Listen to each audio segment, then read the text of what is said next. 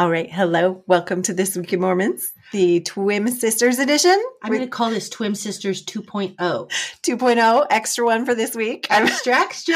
I'm your host, Ariane Smith. With Tiffany Hales. So we're back. Second episode. We had so much material because February's just been a month. And we have some fun stuff we're going to talk about in this episode. We lumped all of the fun articles into this one because we just got done having to talk about the SEC, and now we want to talk about fun things. Yes. So if you haven't listened to our earlier episode, we do have an earlier episode that we recorded. So we're recording 2 episodes tonight. They will be able to stand independent of each other, but don't think, oh, I'm just getting 1 episode, because there's actually 2. We're at 2 for tonight. Yes. 2 for the price of 1. I know. Who knew? Just so much news. Okay. Now, since we're talking about a lot of like pop culture type stuff in this episode, I have to say the hosts that came on 2 weeks ago. Yes, 2 weeks ago. They were the hosts of Bless the Refreshments? Yes, there is a podcast called Bless the Refreshments, which I had never heard before. I'd never listened to it before. I do have it on my podcast list to listen to it because I liked when they came on. I liked them. They were good. They were good. I have one beef. Okay. They deeply, deeply, deeply despise Real Housewives. Oh, they really do. They have some strong feelings on the Real Housewives. Their feelings were so strong. I'm completely fine with that. I realize they are not for everyone, and I am a weird person for liking to watch them. Yes. But they were coming hard, not just for Housewives. They were coming hard for the people that watch Housewives. They were shaming those who watch Housewives. It's a major Housewives shame. Like, I know the TV I watch is trash, but that does not mean I am trash. And they made you feel like you were trash for watching Real Housewives. So basically, Bless the Refreshments, guys, we're beefing with you. The twin sisters are beefing with you. We got a bone to pick. Over your immense dislike of Real Housewives. Let's find out what they like that we can then slam on. They probably like that sports stuff. Or like video games. Oh, yeah. What a waste of time. Okay. That's all I'm going to say about that. Okay. But we do have a Real Housewives adjacent story. We do. We have a Real Housewives adjacent story. It's on my mind. Those Salt Lake Housewives are just keeping us all busy. Oh, well, exactly. Not in a good way. No, not in a good way. All right. What's your news? I am in the midst of planning, because I am in the Relief Society presidency, the infamous Relief Society birthday dinner. Are you doing something fun this year? You know, we're going to do this really cool thing. We had found this in December because a lot of wards used this for like a Relief Society activity in December, but we always do like an open house brunch in December. So this didn't really work for a Relief Society activity. There is this, it's this thing that a lady wrote, and it's called The Women Who Knew Jesus. Mm-hmm. And it's a narration, and you have like somewhere between 6, I can't remember if it was like 6 and 8 different women, where it's their story and their encounters with Jesus and their encounters with Christ, and, you know, how that impacted their lives. And so we're going to ask various sisters to read these stories for part of our program. And we're just going to have kind of a real Christ-centered, Christ-focused Relief Society birthday dinner. Nice. And I think it'll be really cool because I read the script for this, The Women Who Know Jesus, and it's really beautiful. Okay, that's cool. It really is beautiful. And I think it's important, since it is the Relief Society birthday dinner, that we are focusing on other women and the strength that those other women help us with our testimonies. Okay, I love that. Okay, so not that this is more important, but what are you serving? Oh. I mean, I just have to ask. Okay. I always am curious. Okay. Well, we met today to kind of put this together. So I think what we're going to do, because you really can't go wrong with pasta, is I think rather than do like a pasta bar, I think what I suggested we both came up with it together. My enrichment coordinator is she's going to look for a bunch of recipes, and then we'll pick where it's like a pasta bake. Oh, so you put it all together so we can do that in advance. And then the day of, we may even just pop it in the oven at the church that night, get it all baked and heat it up. And then we'll do salad, and I'm going to make my rolls because we don't have that many sisters. It's kind of sad that attend. And Aw. so Mhm. making rolls for the birthday dinner is not that big of a deal because I don't have to make that many rolls. Oh, So, yeah, I love your rolls. anyway, so yeah, we're gonna have some delicious food because if you know anything about me, I take my white carbs very seriously. And so my rolls are basically to die for. And you have a son who would be my first witness to that, because anytime you say you're going to my house, he's like, is Aunt Tiffany going to have rolls? My 4-year-old just thinks that Tiffany just whips these out. Like he just thinks she's a roll factory. And every time we go to her house, he's like, where's the rolls? Where's the rolls?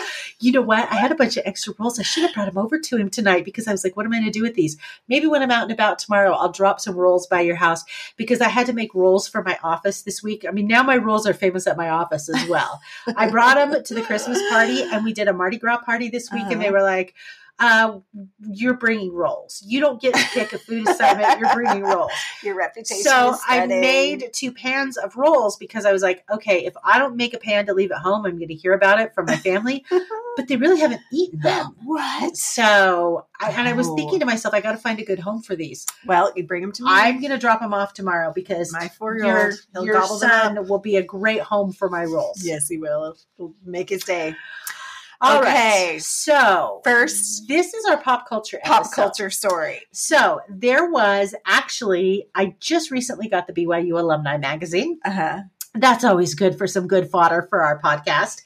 And they had an article in there entitled Pop Culture Power.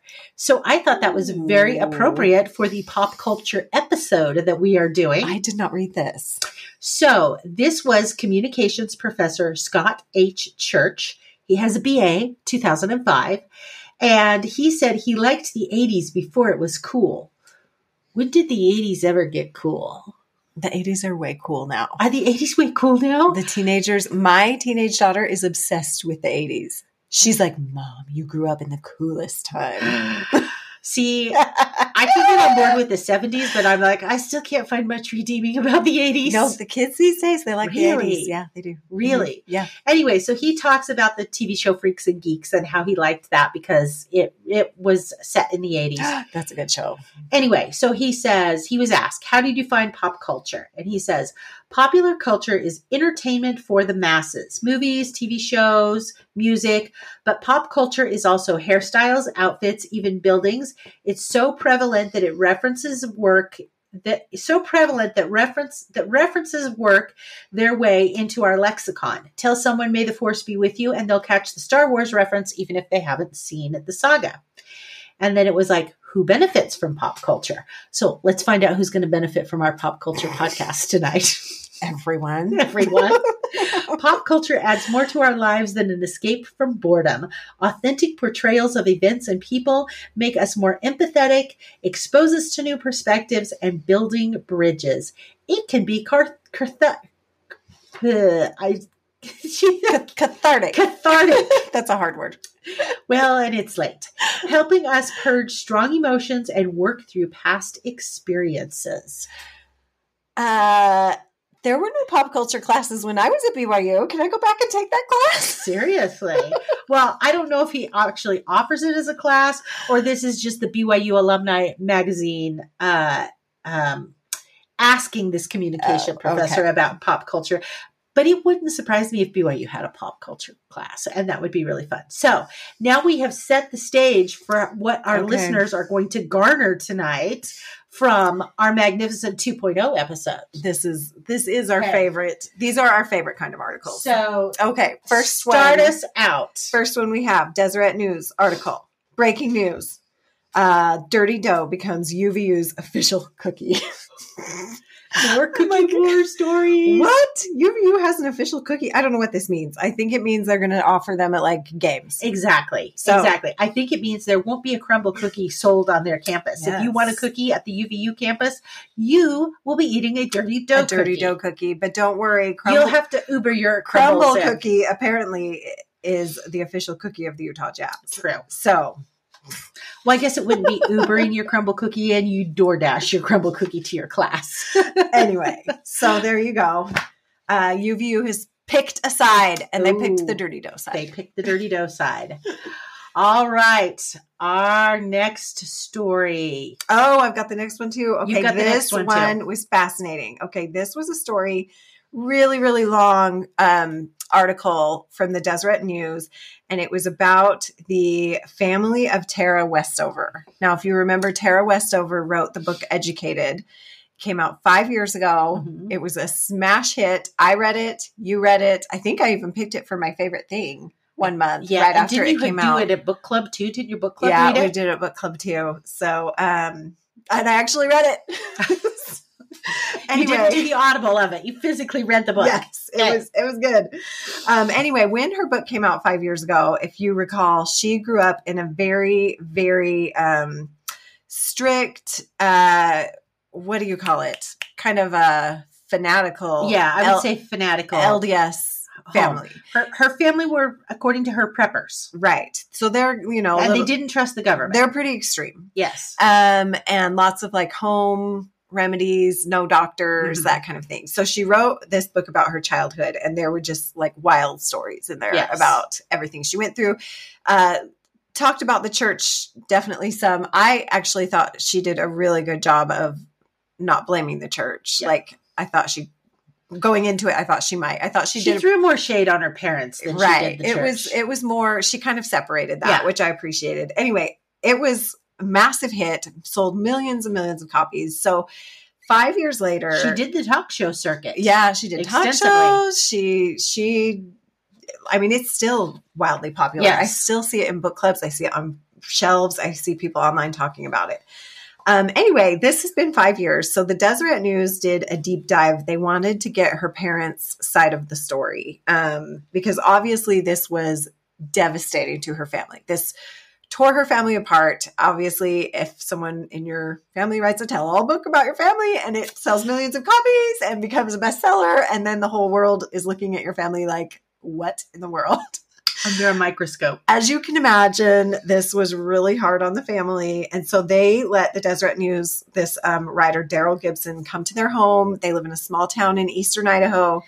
And he spent like 8 hours interviewing them. Like he spent a long time. He interviewed them. He interviewed neighbors, former coworkers of hers in the town. He really kind of wanted to. Her siblings who would speak to him. Siblings. He really kind of wanted to get to the bottom of this story, like what's fact, what's fiction, because there's two sides to every story. Yeah. So this was really interesting. Her parents obviously have a completely different take on this. Mm-hmm. They admit that her dad had admitted that, like, his parenting style may have changed over the years and maybe he was harder on her back then. But they say that this is just not what happened.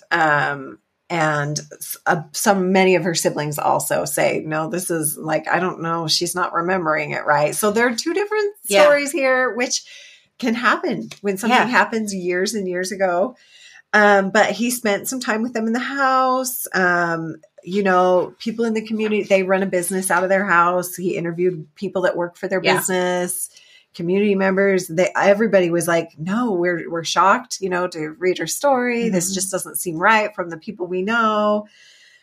And it was really interesting. He also talked to the family hired an attorney right after this story broke, or right after her book came out. They hired an attorney. The attorney advised them to sue her for defamation. Mm-hmm. They said, no, we don't want to, because we want to hold out hope that we can have a relationship. Have some sort of reunification. And that'll never happen if we sue her. So it sounds like there's still not much of a relationship. It sounds like they're in contact over email, and then the family's kind of divided. Yeah, it's divided the kids. There are a couple of siblings that talk to her and also talk to the parents. Yeah. And then there are some siblings that won't talk to her, have completely cut off contact. So I don't know. This is a really long story. It's a total deep dive. If you read the book, it would be a really interesting to go through and read this story. I think it's super fascinating if you've read the book to see their perspective on it and what they think, because they were made out to be such monsters in this book. Mm-hmm. And the reporter is like, well, based on what I'm seeing, I'm not really seeing that, which of course, I mean, they know the reporter's there. They're going to be on their best behavior. Right. But I think it just really brings up a very interesting kind of phenomenon and discussion about memory. Yeah. How two different people can experience the same event and walk away with such completely different perceptions of what happened in that event. Right. And as time goes on, how the memories change, fade, shift, just become a little more foggy. Exactly. So, yeah, exactly. It's super interesting. My gut feeling is it's somewhere in the middle. Exactly. Like there's two sides of the story and probably there's truth to both. Exactly. And probably it's somewhere in the middle. So anyway, but it is really sad to see the family so divided. Like my heart really does break for them for the whole thing and for her and what she went through and just the aftermath of all this. There's no easy answer or easy fix. And I thought it was really interesting at the end of the article. So the dad, I guess, has been keeping journals and whatnot for years. And so the reporter asked him, what are you going to do with all of these when you pass away? And he says, I'm leaving them to Tara because she's the child that knows me the least. And I thought, wow, and then I wonder from her perspective, is she just going to go, oh, good, now I can burn them? Or would she even go, do I want to understand or see what his perspective is? I don't know. I don't know. And it probably depends on her headspace too. Exactly. Like if she has been that traumatized, it could be really, really hard to go through and read those. Well, and just his death could trigger stuff too. There's so much trauma. It's just a sad situation. So, okay. But interesting read. If you read the book and you're interested, go read the article because it's really interesting. Yeah. Okay, so our next story is the Jets. You may remember them from the late 80s, early 90s. They were a family band and they were members of the church. And they subsequently, we've done at least one other story on the Jets before, because when they were very popular and then kind of the band broke up and they went in different directions and there was kind of some bad feelings here and there and everywhere. Anyway, one of the members of the band, his name is Hanini, and he is married to Sarah, and he and Sarah have 14 children. And the oldest 7 of those 14 children have a pop band called 13 Crowns. And so Hanini and his wife, Sarah, and the oldest 7 children got invited to be on the Tamron Hall show. So they were on the Tamron Hall show recently. But here's what they have gone viral for. Not for their music. Right. So their mom did one of those videos, which I'm sure you've seen on TikTok, where the mom is like, yes, I was pregnant this year and that child walks in, and I was pregnant this year and that child walks in.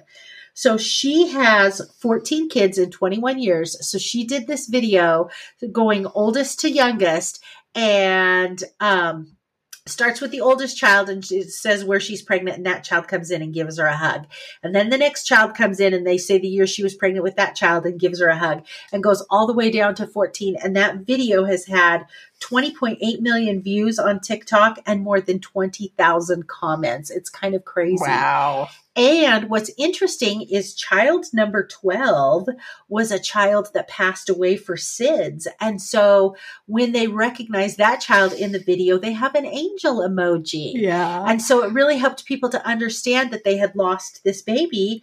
And the mom says, after she lost this baby to SIDS, she said that all of our children have been such a gift, but we said we don't want this to be the period on their family. They didn't want that baby that passed away to be, okay, now we're done. We're not going to have kids.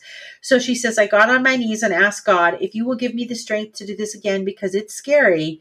It's scary to think this could happen again. I will do it and take a leap of faith and trust you. And he did. And a year and a half later, Lene was born. And then they had one more oopsie surprise baby. One more oopsie surprise baby after that. That's a lot of kids. It is a lot of kids. They were really cute though. It was a fun. I just watched the segment of it and it was a cute interview. It was a cute interview. So go watch that segment on Tamron Hall. It was great. So. Okay. Oh, you've got some Elizabeth Smart news. I've got the next one. Oh, speaking of books that I am excited to come out. So, can you believe as of, I think, March 4th, I think is the date, or at least early in March, 20 years since Elizabeth Smart was found. That is wild. I would have guessed 10. I was obsessed with the Elizabeth Smart story, like completely and utterly obsessed with the Elizabeth Smart story, like more so than I'm even obsessed with Daybell Valley. Obsessed. And so I have read every book that's come out. I've read the book that the parents did, Finding Elizabeth. I've read her books. Well, now there is a new book coming out, and it is entitled Unexpected, The Backstory of Finding Elizabeth Smart and Growing Up in the Culture of American Religion. This book is done by a gentleman by the name of Chris Thomas. And let me explain to you who Chris Thomas is. After Elizabeth Smart was kidnapped, we saw Ed in front of the media all the time. Well, somebody finally got smart and said to the Smarts, yeah, you need a publicist. So they went and hired this group. And I remember this group because I thought this group handled the media so well. Mm-hmm. Because for me, in following these high profile stories, it's not only fascinating to follow the story itself. I find it so interesting to watch the media coverage and how the media covers these stories and how the stories flow through the media. So somebody said, hire a publicist, and he hired this group called the Intrepid Group. And their publicist at that time was this gentleman named Chris Thomas. He was very young. He was only like 28, 29 years old, but he had worked with some Fortune 500 companies. And so he had some pretty good street cred for being able to craft images and manipulate media and things like that. And so he was constantly giving updates, working with police, that sort of a thing. And so he wrote this book. And I won't read the book because, as we've discussed, I don't read the book. But I am planning on getting on Audible, and I'm planning on listening to the book. So is he LDS too? Yes, I believe he is LDS too. And what's really interesting is he has remained exceptionally close to the family and Elizabeth since this whole ordeal went down. Now, of course, Elizabeth didn't know him very well. The family knew him. Right. She didn't meet him till after they found her. And he, to a large extent, is responsible for getting the publicity out there to find her, because the little sister had come forward and finally been able to work with a sketch artist and sketch out what Brian David Mitchell looked like. Because she had seen him, but she was obviously very traumatized, and the instruction was just leave her alone. Don't put pressure on her. So after several months, she was able to say, hey, I think I know who this guy is. They worked with a sketch artist. And so Chris Thomas took this to the Salt Lake Police Department, and the Salt Lake Police Department poo-pooed him. They thought he was just trying to get the story back in the news and recirculate the story, and they would not release the artist's sketch. It's crazy. So he was like, I will not be deterred. And he went to John Walsh of America's Most Wanted, and he got John Walsh of America's Most Wanted to highlight this story and get the picture out there. Boom. 3 weeks later, they find Elizabeth walking on the streets in Sandy. So anyway, so both Elizabeth as well as Chris Thomas have been making the media rounds, interviewing. I will return and report on this book because I will be reading it. I want to hear about it. Okay. Next story. Oh, this is our pet project for the month of February. This has been our pet project. So you lead it in. The Deseret News, a couple of weeks ago, a reporter for the Deseret News, her name is Hannah Syriac. Yes. She did an article, and it was like, Julia, remember the movie where Julia cooks all the recipes from Julia Child's cookbook. French cooking book. She's like, I'm going to do this with the Essential Mormon Cookbook, which is a cookbook I had not heard of. You had heard of it. I had heard of the cookbook. But apparently it's very famous because as I've told my friends about this, half of my friends are like, oh, I have that cookbook. I love it. So I read the article and I thought to myself, okay, first of all, I want to cover this article when we podcast. Right. Second, I want to cook some recipes out of this because I want to talk about those recipes when we podcast. So she claims in the article to have cooked the entire book. She claims to have cooked the entire book. And she writes, she highlights a couple recipes in the article. I'm a little suspect of We now have cooked only 10% of the book. We're going to talk about our experience in cooking through the book, and then we will return to this article and some things in the article that left question marks and pauses for us. So, okay, so you got the book. I got the book. Let me tell you how I got the book. So, I Googled the book to see what the book looked like. This is the book right here. If you're watching us on YouTube, if you're listening to us, you should go watch us on YouTube because we're going to do some fun stuff here that you're probably going to want to see. It has a beehive on the front. It has a beehive on the front. As you would expect any good Mormon cookbook exactly. to have. And it says green jello, funeral potatoes, and other secret combinations. Now, this cookbook you said came out in 2004. 2004. When you were describing it to me, I was like, oh, this is from the 70s. Yeah. But it actually came out in 2004. But I believe many of the recipes in it are from the 70s. And 60s and 50s. Anyway, so I looked at it and it looked familiar. So I go scouring through my cookbooks and it is nowhere to be found. I am pretty sure that my former mother-in-law gave me this cookbook at one point in time. But I did a big purge last summer and I think I purged it to the DI. So I called up one of my friends who has a lot of cookbooks, who ironically is named Julie. Because, I collect them. Yes, you do. And I said, Julie, do you have this cookbook? And she said, no, I don't have this cookbook. And I said, I got to get my hands on this cookbook. The next day she was out and about. So she swung by the DI. She found the cookbook for me. $2. These are just floating around like crazy at the DI. I don't know. I might have bought back anybody can get their hands on it. I might have bought back my own cookbook. That's a possibility. Possibly. So we begin by obtaining the cookbook. So Tiffany got the cookbook. Yes. She sent me 7 or 8 recipes and was like, pick some. Okay, well, first of all, I have to say, before I sent them to you, my friend Julie went through the cookbook and she found a recipe for mystery pie and she said, you have to make the mystery pie. Right. We should disclaimer. We went through this cookbook looking for the wild and weird. We did.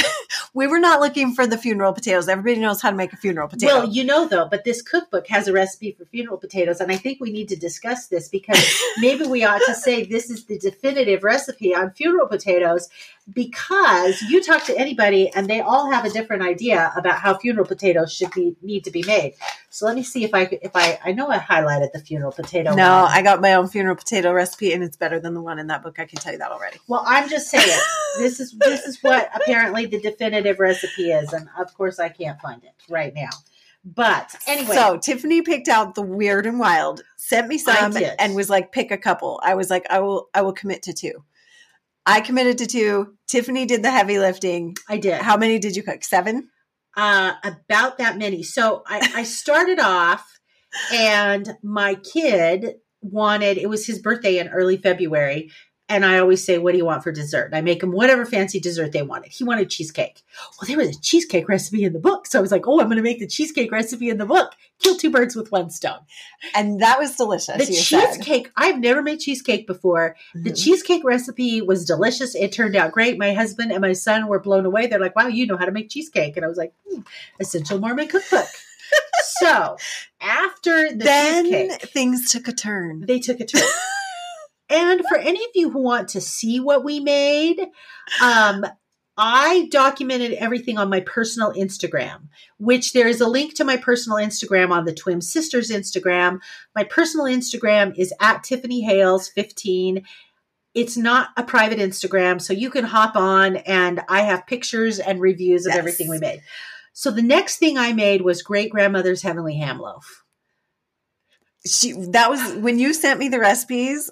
I picked 2. They were like the only 2 that I was like, I could stomach these. I looked at some of them and like gagged in my mouth just looking at the ingredients. So Great Grandmother's Heavenly Ham Loaf has chopped up ham and also has pork sausage. And you mix that and you throw in tapioca pudding. Except I was supposed to put milk in and I forgot to put the milk in. So the tapioca pudding never gelled like the tapioca pudding was supposed to.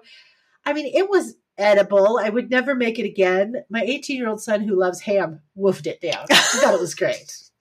The only way I could woof it down was I made mashed potatoes because mashed potatoes fix everything. Oh, goodness. Okay. So, tell them what you made next. So after that, I'm going to have to get on my Instagram and figure out what I made You made the mystery pie. Oh, I did. I made the mystery pie. Tell us about the mystery pie. Okay. This was another one. You sent me the recipe. I was like, this is not real. This is not real. Okay. So the mystery pie is made with zucchini. And the zucchini are pretending to be apples. So you add sugar. Yes. And cinnamon. This is supposed to be a dupe for an apple pie recipe. So you got a lot of zucchini growing in your summer garden. yeah, make apple pie, only it's technically zucchini pie. So I peeled the zucchini. Mm-hmm. I chopped it up in little bits. I mixed it in a bowl with all the things you'd mix with apple pie, your sugar, Mm-hmm. your tapioca pudding for gel, your cinnamon, your nutmeg, all of that kind of stuff. Put it in a pie shell and baked it. Now, here's what's really sad. I am not a pie maker. You are always the one that gets delegated to make the pies because my family says I don't make my pies with love. So this pie comes out of the oven. It looks gorgeous. It is the best looking pie I have ever made in my whole fluffin' lifetime. And did it smell good? It did. It smelled incredible. So I'm having high hopes for the zucchini, for the mystery pie. Uh-huh. So I serve it for dessert last Sunday. And I tell the kids, it's mystery pie. So I cut it up. It kind of looks a little bit like apple, except you can still see the zucchini seeds. Ooh. So I could only stomach 2 bites. My husband could only stomach 2 bites. My 2 sons finished it, I think more out of pity. My daughter and son-in-law were like, yeah, we're not doing this. So looked good, tasted awful. Now, tell them about what you did that you had high hopes for. Okay, so I made classic green Jell-O. My children have never had Jell-O in any form in their lives. Which I cannot believe your children have never had Jell-O. No, I failed. You have failed as a mother. We didn't have a lot of Jell-O growing up, except when we went to our grandma's house. Our grandma always made I had Jell-O with up. fruit. You did not have Jell-O growing up. You had Jell-O growing up. I had Jell-O growing up. So this was classic green Jell-O. It was basically just green Jell-O, sugar, pineapple tidbits mixed with whipped cream. So the whipped cream isn't on top, it's mixed. So it's like a green, moussey, fluffy and so your thinking was this has a very high sugar content. It's got content. a crap load of sugar. My kids love sugar. My kids will eat it.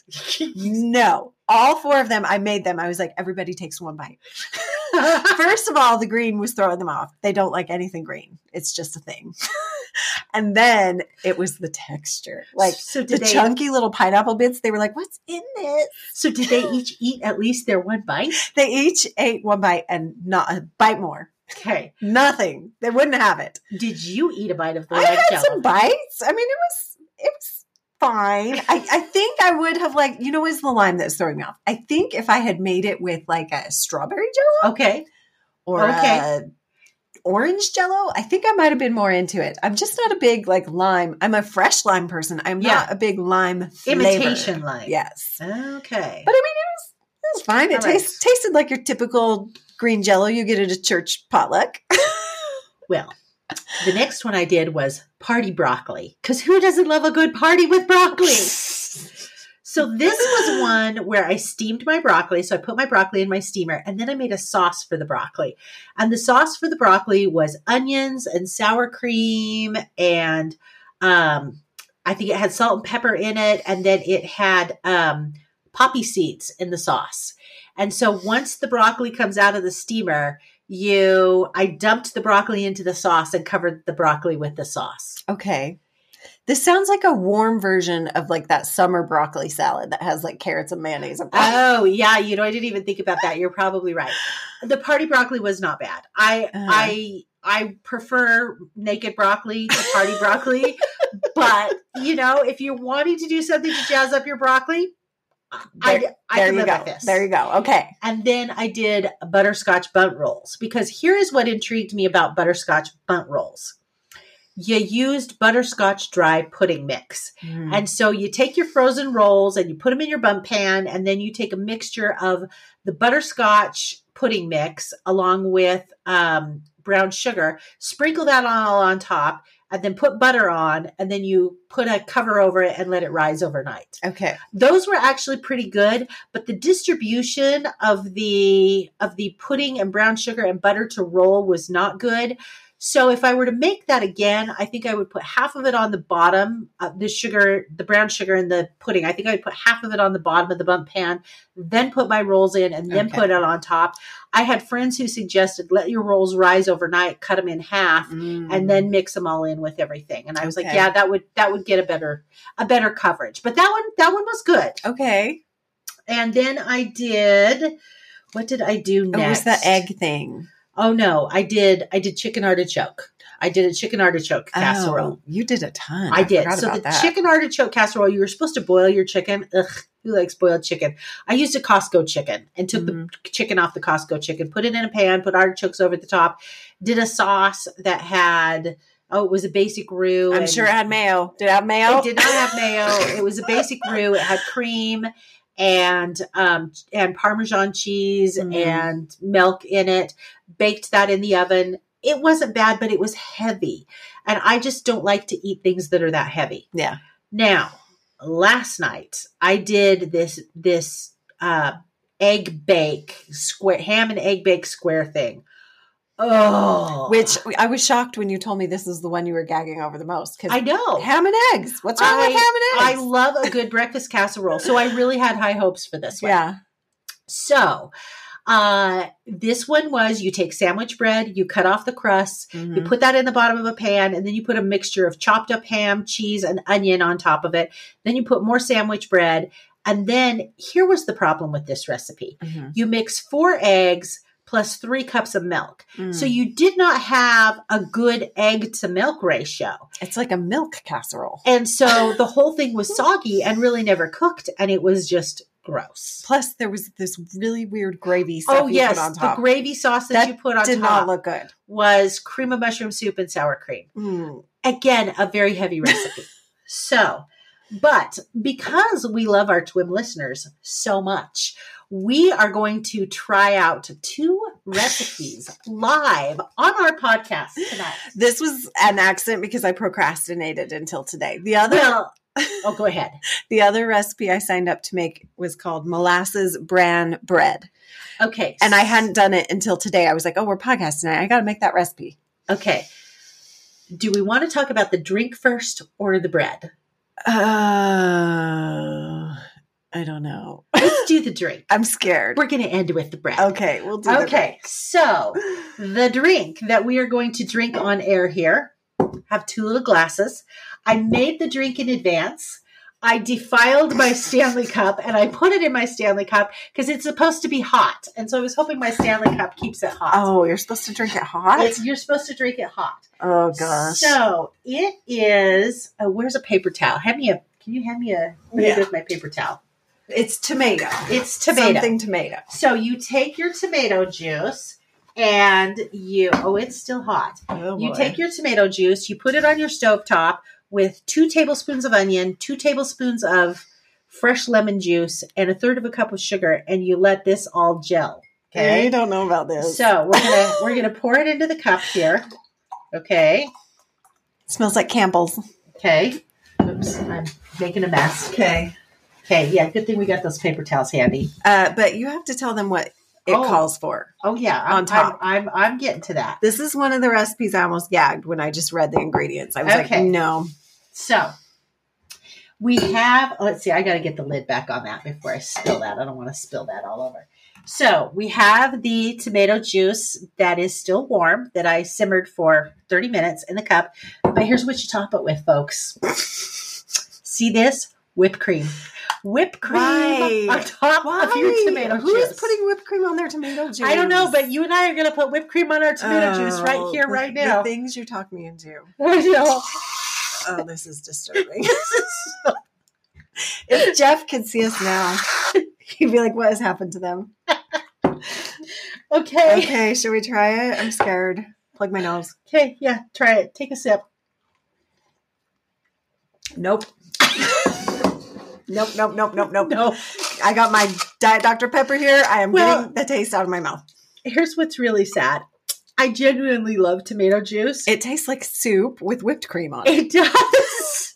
I'm going to do one more swig. I didn't get the whipped cream in my swig. I only got the tomato juice. Well, lucky you. Oh.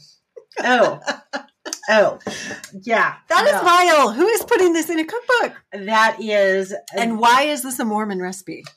Have you ever heard of a Mormon serving this? Okay, you know what would make that palatable? Vodka. That's what it is. This is like the Mormon version of a Bloody Mary, right? The Mormon version of a Bloody Mary. We can't have alcohol, so we're sticking whipped cream on top. Oh my gosh. We've substituted our sugar for our alcohol.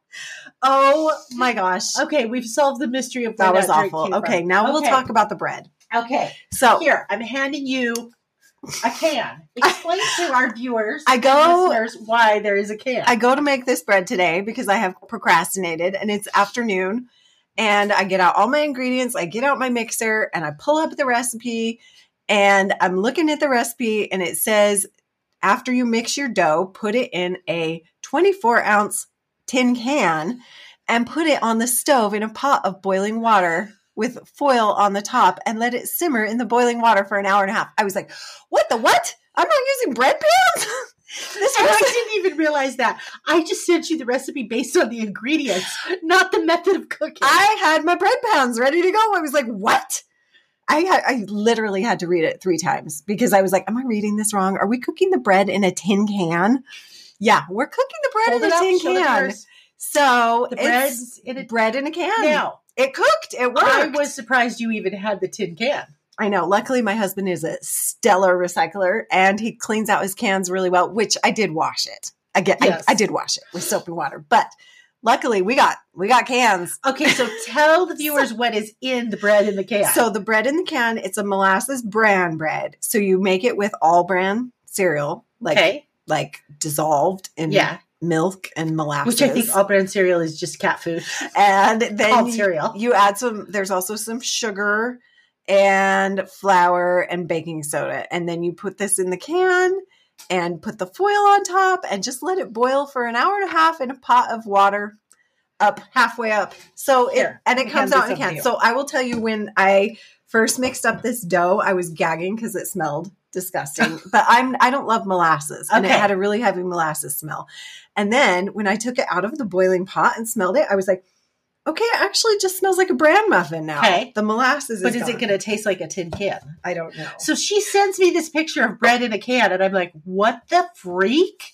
Because there it is. It's the shape of a can. It is. It just popped right out. Shape of the can. Okay. Did you grease your can? Yeah, you have to grease the can. Okay. The recipe told me to do that. Okay. Good thing. I would not have.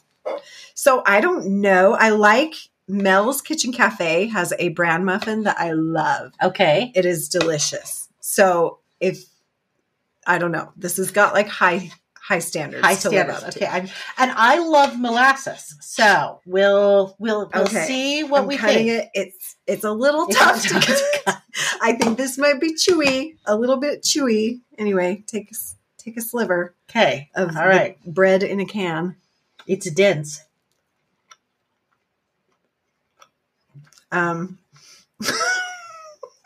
It's kind of bland. That's what I was going to say. Is it doesn't have much flavor. It tastes like kind of cardboard. Yeah. There's not a lot of flavor. No, there's not a lot of flavor. But it does come in a lovely shape.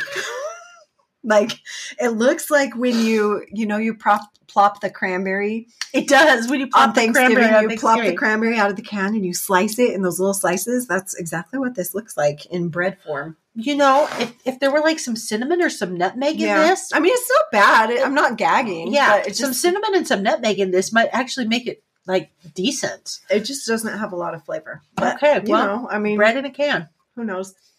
But I am just like, who in the world thought to cook their bread in a can? I feel like this has to be some leftover Pioneer thing. I mean, not that Pioneers had tin cans, but maybe like a leftover thing from like early Depression era Saints. I don't know. I don't know either. Is this a Boy Scout recipe? We're cooking bread in cans over the campfire? I don't know. Exactly. So anyway, so the long and the short of it is for this cookbook and Hannah's article is, Hannah's article really kind of praises this cookbook as this great cookbook and, for an inexperienced cook. And she highlighted like a couple of her favorites. And, says it tells a lot about us as Mormons and what we like to cook, because there's lots of potatoes and cheese and butter. My thought on it was when I cooked these recipes and looked through these recipes, they reminded me of stuff that was being cooked in the 50s and 60s and 70s. And I saw more of an evolution for where we were to where we are now and how we've moved beyond that. And, gotten a lot of fresh food because, like I said, a lot of this was just heavy. And I was like, oh. Lots of canned items. Lots of canned, lots of sauces. I mean, it seems like our sauces are lighter these days.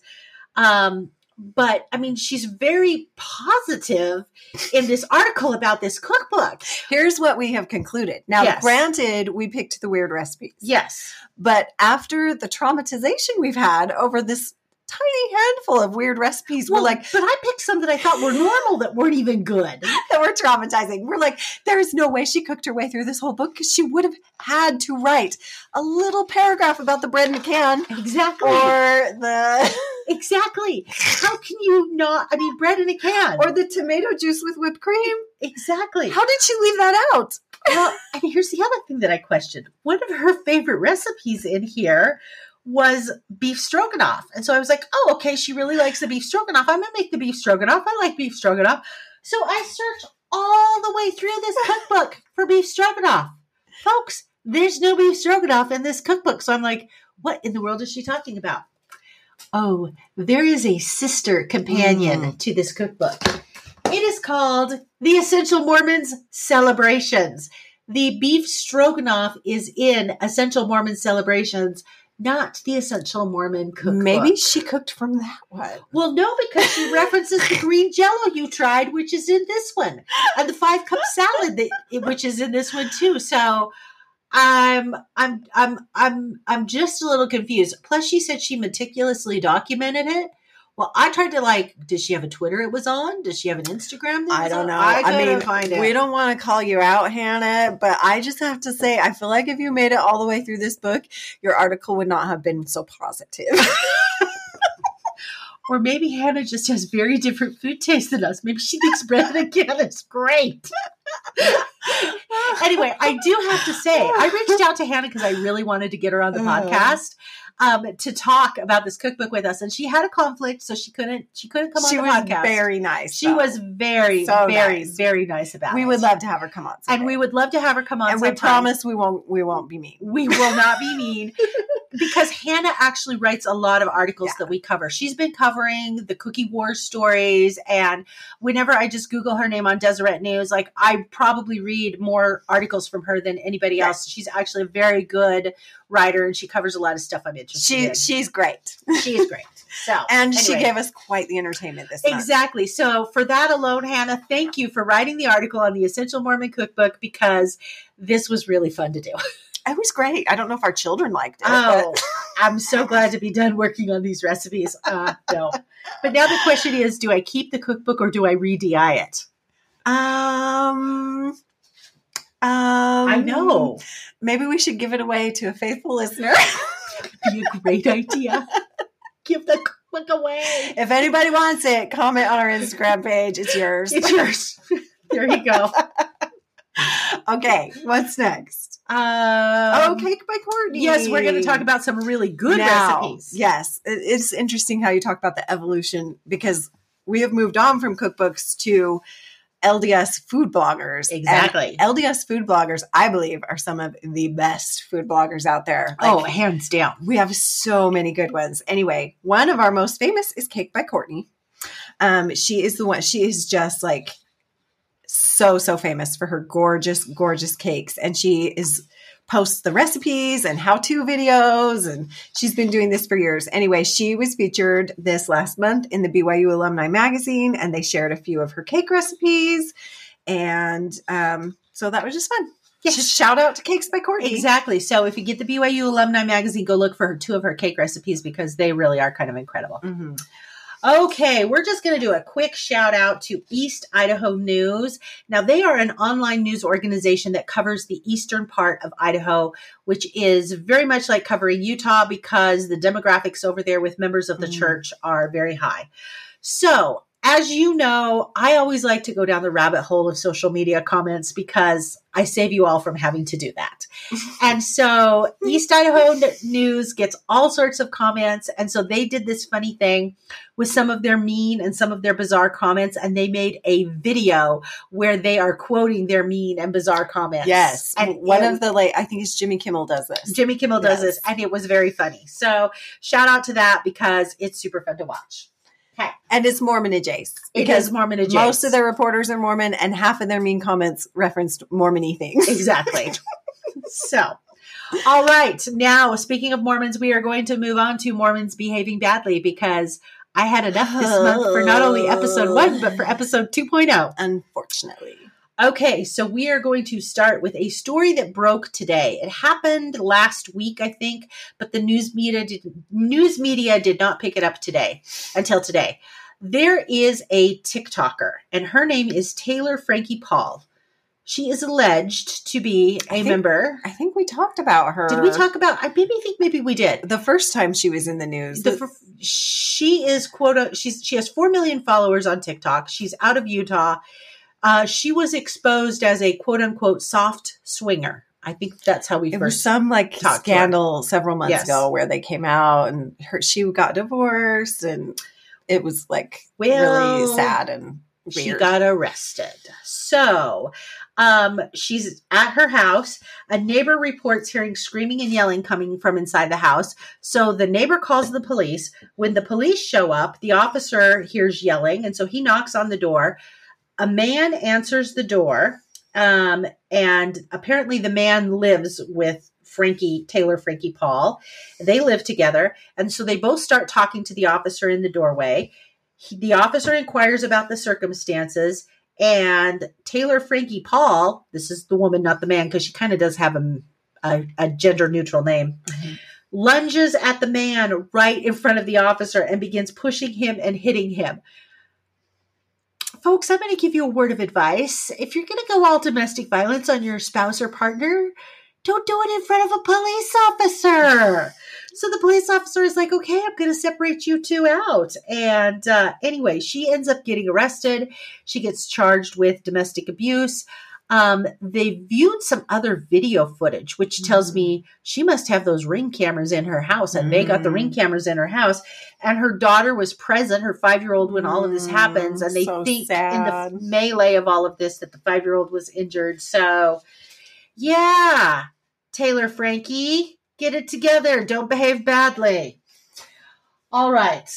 My last Mormons behaving badly. Real Housewives of Salt Lake City. Jen Shaw reported to prison this week. Now, the reason we are covering this is Jen Shaw grew up a member of the Church of Jesus Christ of Latter-day Saints.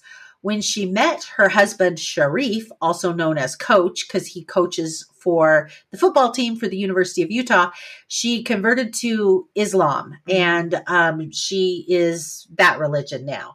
So you may recall she got charged federally with a bunch of fraud because she was scheming and stealing old people's money. She got sentenced to 6.5 years in jail. She reported to prison this week. Before she reported to prison, she did a very interesting podcast that I listened to with Justin Papernini, who his podcast is called White Collar Advice.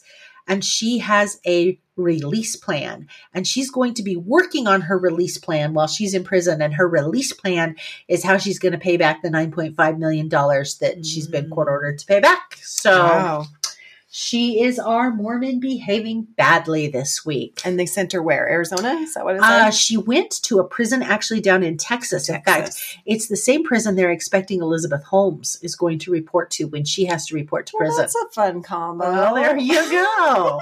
Anyway, her days in prison will be very different than her Shaw-mazing life she had as a Real Housewife. All right. Well, I guess that's it. Favorite things? Favorite things. We're going to do favorite things edition, second edition. Second edition. Where'd my paper go? What was my favorite thing? I had to write it down so I didn't forget. Oh, I know what it was. Since we're talking about food so much, I picked a food thing. It's a weird one, but it's delicious. Okay. Weird is the theme, right? Weird is the theme. Dr. Pepper cotton candy. Have you guys seen this? I saw an influencer girl online post about it, and that just sounds disgusting. Oh, no. You know I have a love of all things Dr. Pepper. Yes. So I am drinking a Dr. Pepper strawberries and cream she had at her house tonight. It's Dr. very delicious. Pepper Zero is my drink all the time. So I love all things Dr. Pepper. Dr. Pepper chapstick, Dr. Pepper, everything. So I saw this girl online post about it and say it was pretty good. And so I had to get my hands on some. It is delicious. I'm not a huge cotton candy person. Well, I got it on Amazon, but now they have it at the gas station. And they have it in the zero. No, it's not zero. Oh, so you had to buy it with the full sugar. No, it's cotton candy. Cotton candy, not cotton candy flavored Dr. Pepper. Oh, it's actual It's Dr. Pepper flavored cotton candy. It's actually cotton candy. Oh, that makes a lot more sense than the drink. I thought we were talking a drink that tastes Dr. No, Pepper we are talking, sorry, I was not clear. We are talking a cotton candy that is flavored like Dr. Pepper. Oh. It is really good. Okay, well, maybe I'll have to try. See, now that I could stomach more than the flavor of cotton candy inside the Dr. Pepper. It really tastes like Dr. Pepper. And it's more flavorful than normal cotton candy just tastes like sugar. Yeah. This is like Dr. Pepper flavored sugar. Huh, it's delicious. All right. Well, who knew? Who knew? Okay. Well, my favorite thing tonight, I'm wearing an example of my favorite thing. This is, one of those 3/4 zip up things. Mm-hmm. But not only is this a shirt, you can't see it unless I stand up. Maybe I should stand up for our viewers who are watching us on YouTube. It's a dress. It's actually a sweater dress. Cute. And it is from Walmart, of all places. And it is a brand that I found at Walmart that I really like called Free Assembly. And so I think I paid $8 for this sweater dress because it's on clearance, because they're clearancing out their winter merchandise. I bought a couple of spring dresses and that were just beyond adorable, that were so like my style that I like to wear. And they were $34 a piece. So super cute clothes, super reasonably priced. I say, go check out the Free Assembly brand at Walmart. They fit very true to size, I have found out. Yeah, so they don't have some cute stuff. They don't run big. They don't run small. They're very true to size. And so I highly recommend them. There you go. Okay. All right. Well, that's it. We did it. 2 episodes back to back. We've never done that before. I didn't know if we were going to make it through. So pat ourselves on our back. Twim Nation, thank you very much for listening to us tonight. And as always, you can find us on Facebook. You can find us on Instagram. You can find us on the Twitter. You can reach out at contact@thisweekinmormons.com with any comments or concerns or show suggestions. We would love to hear them. So please do that. And we appreciate you listening and hope that you have a good evening. Thanks for listening.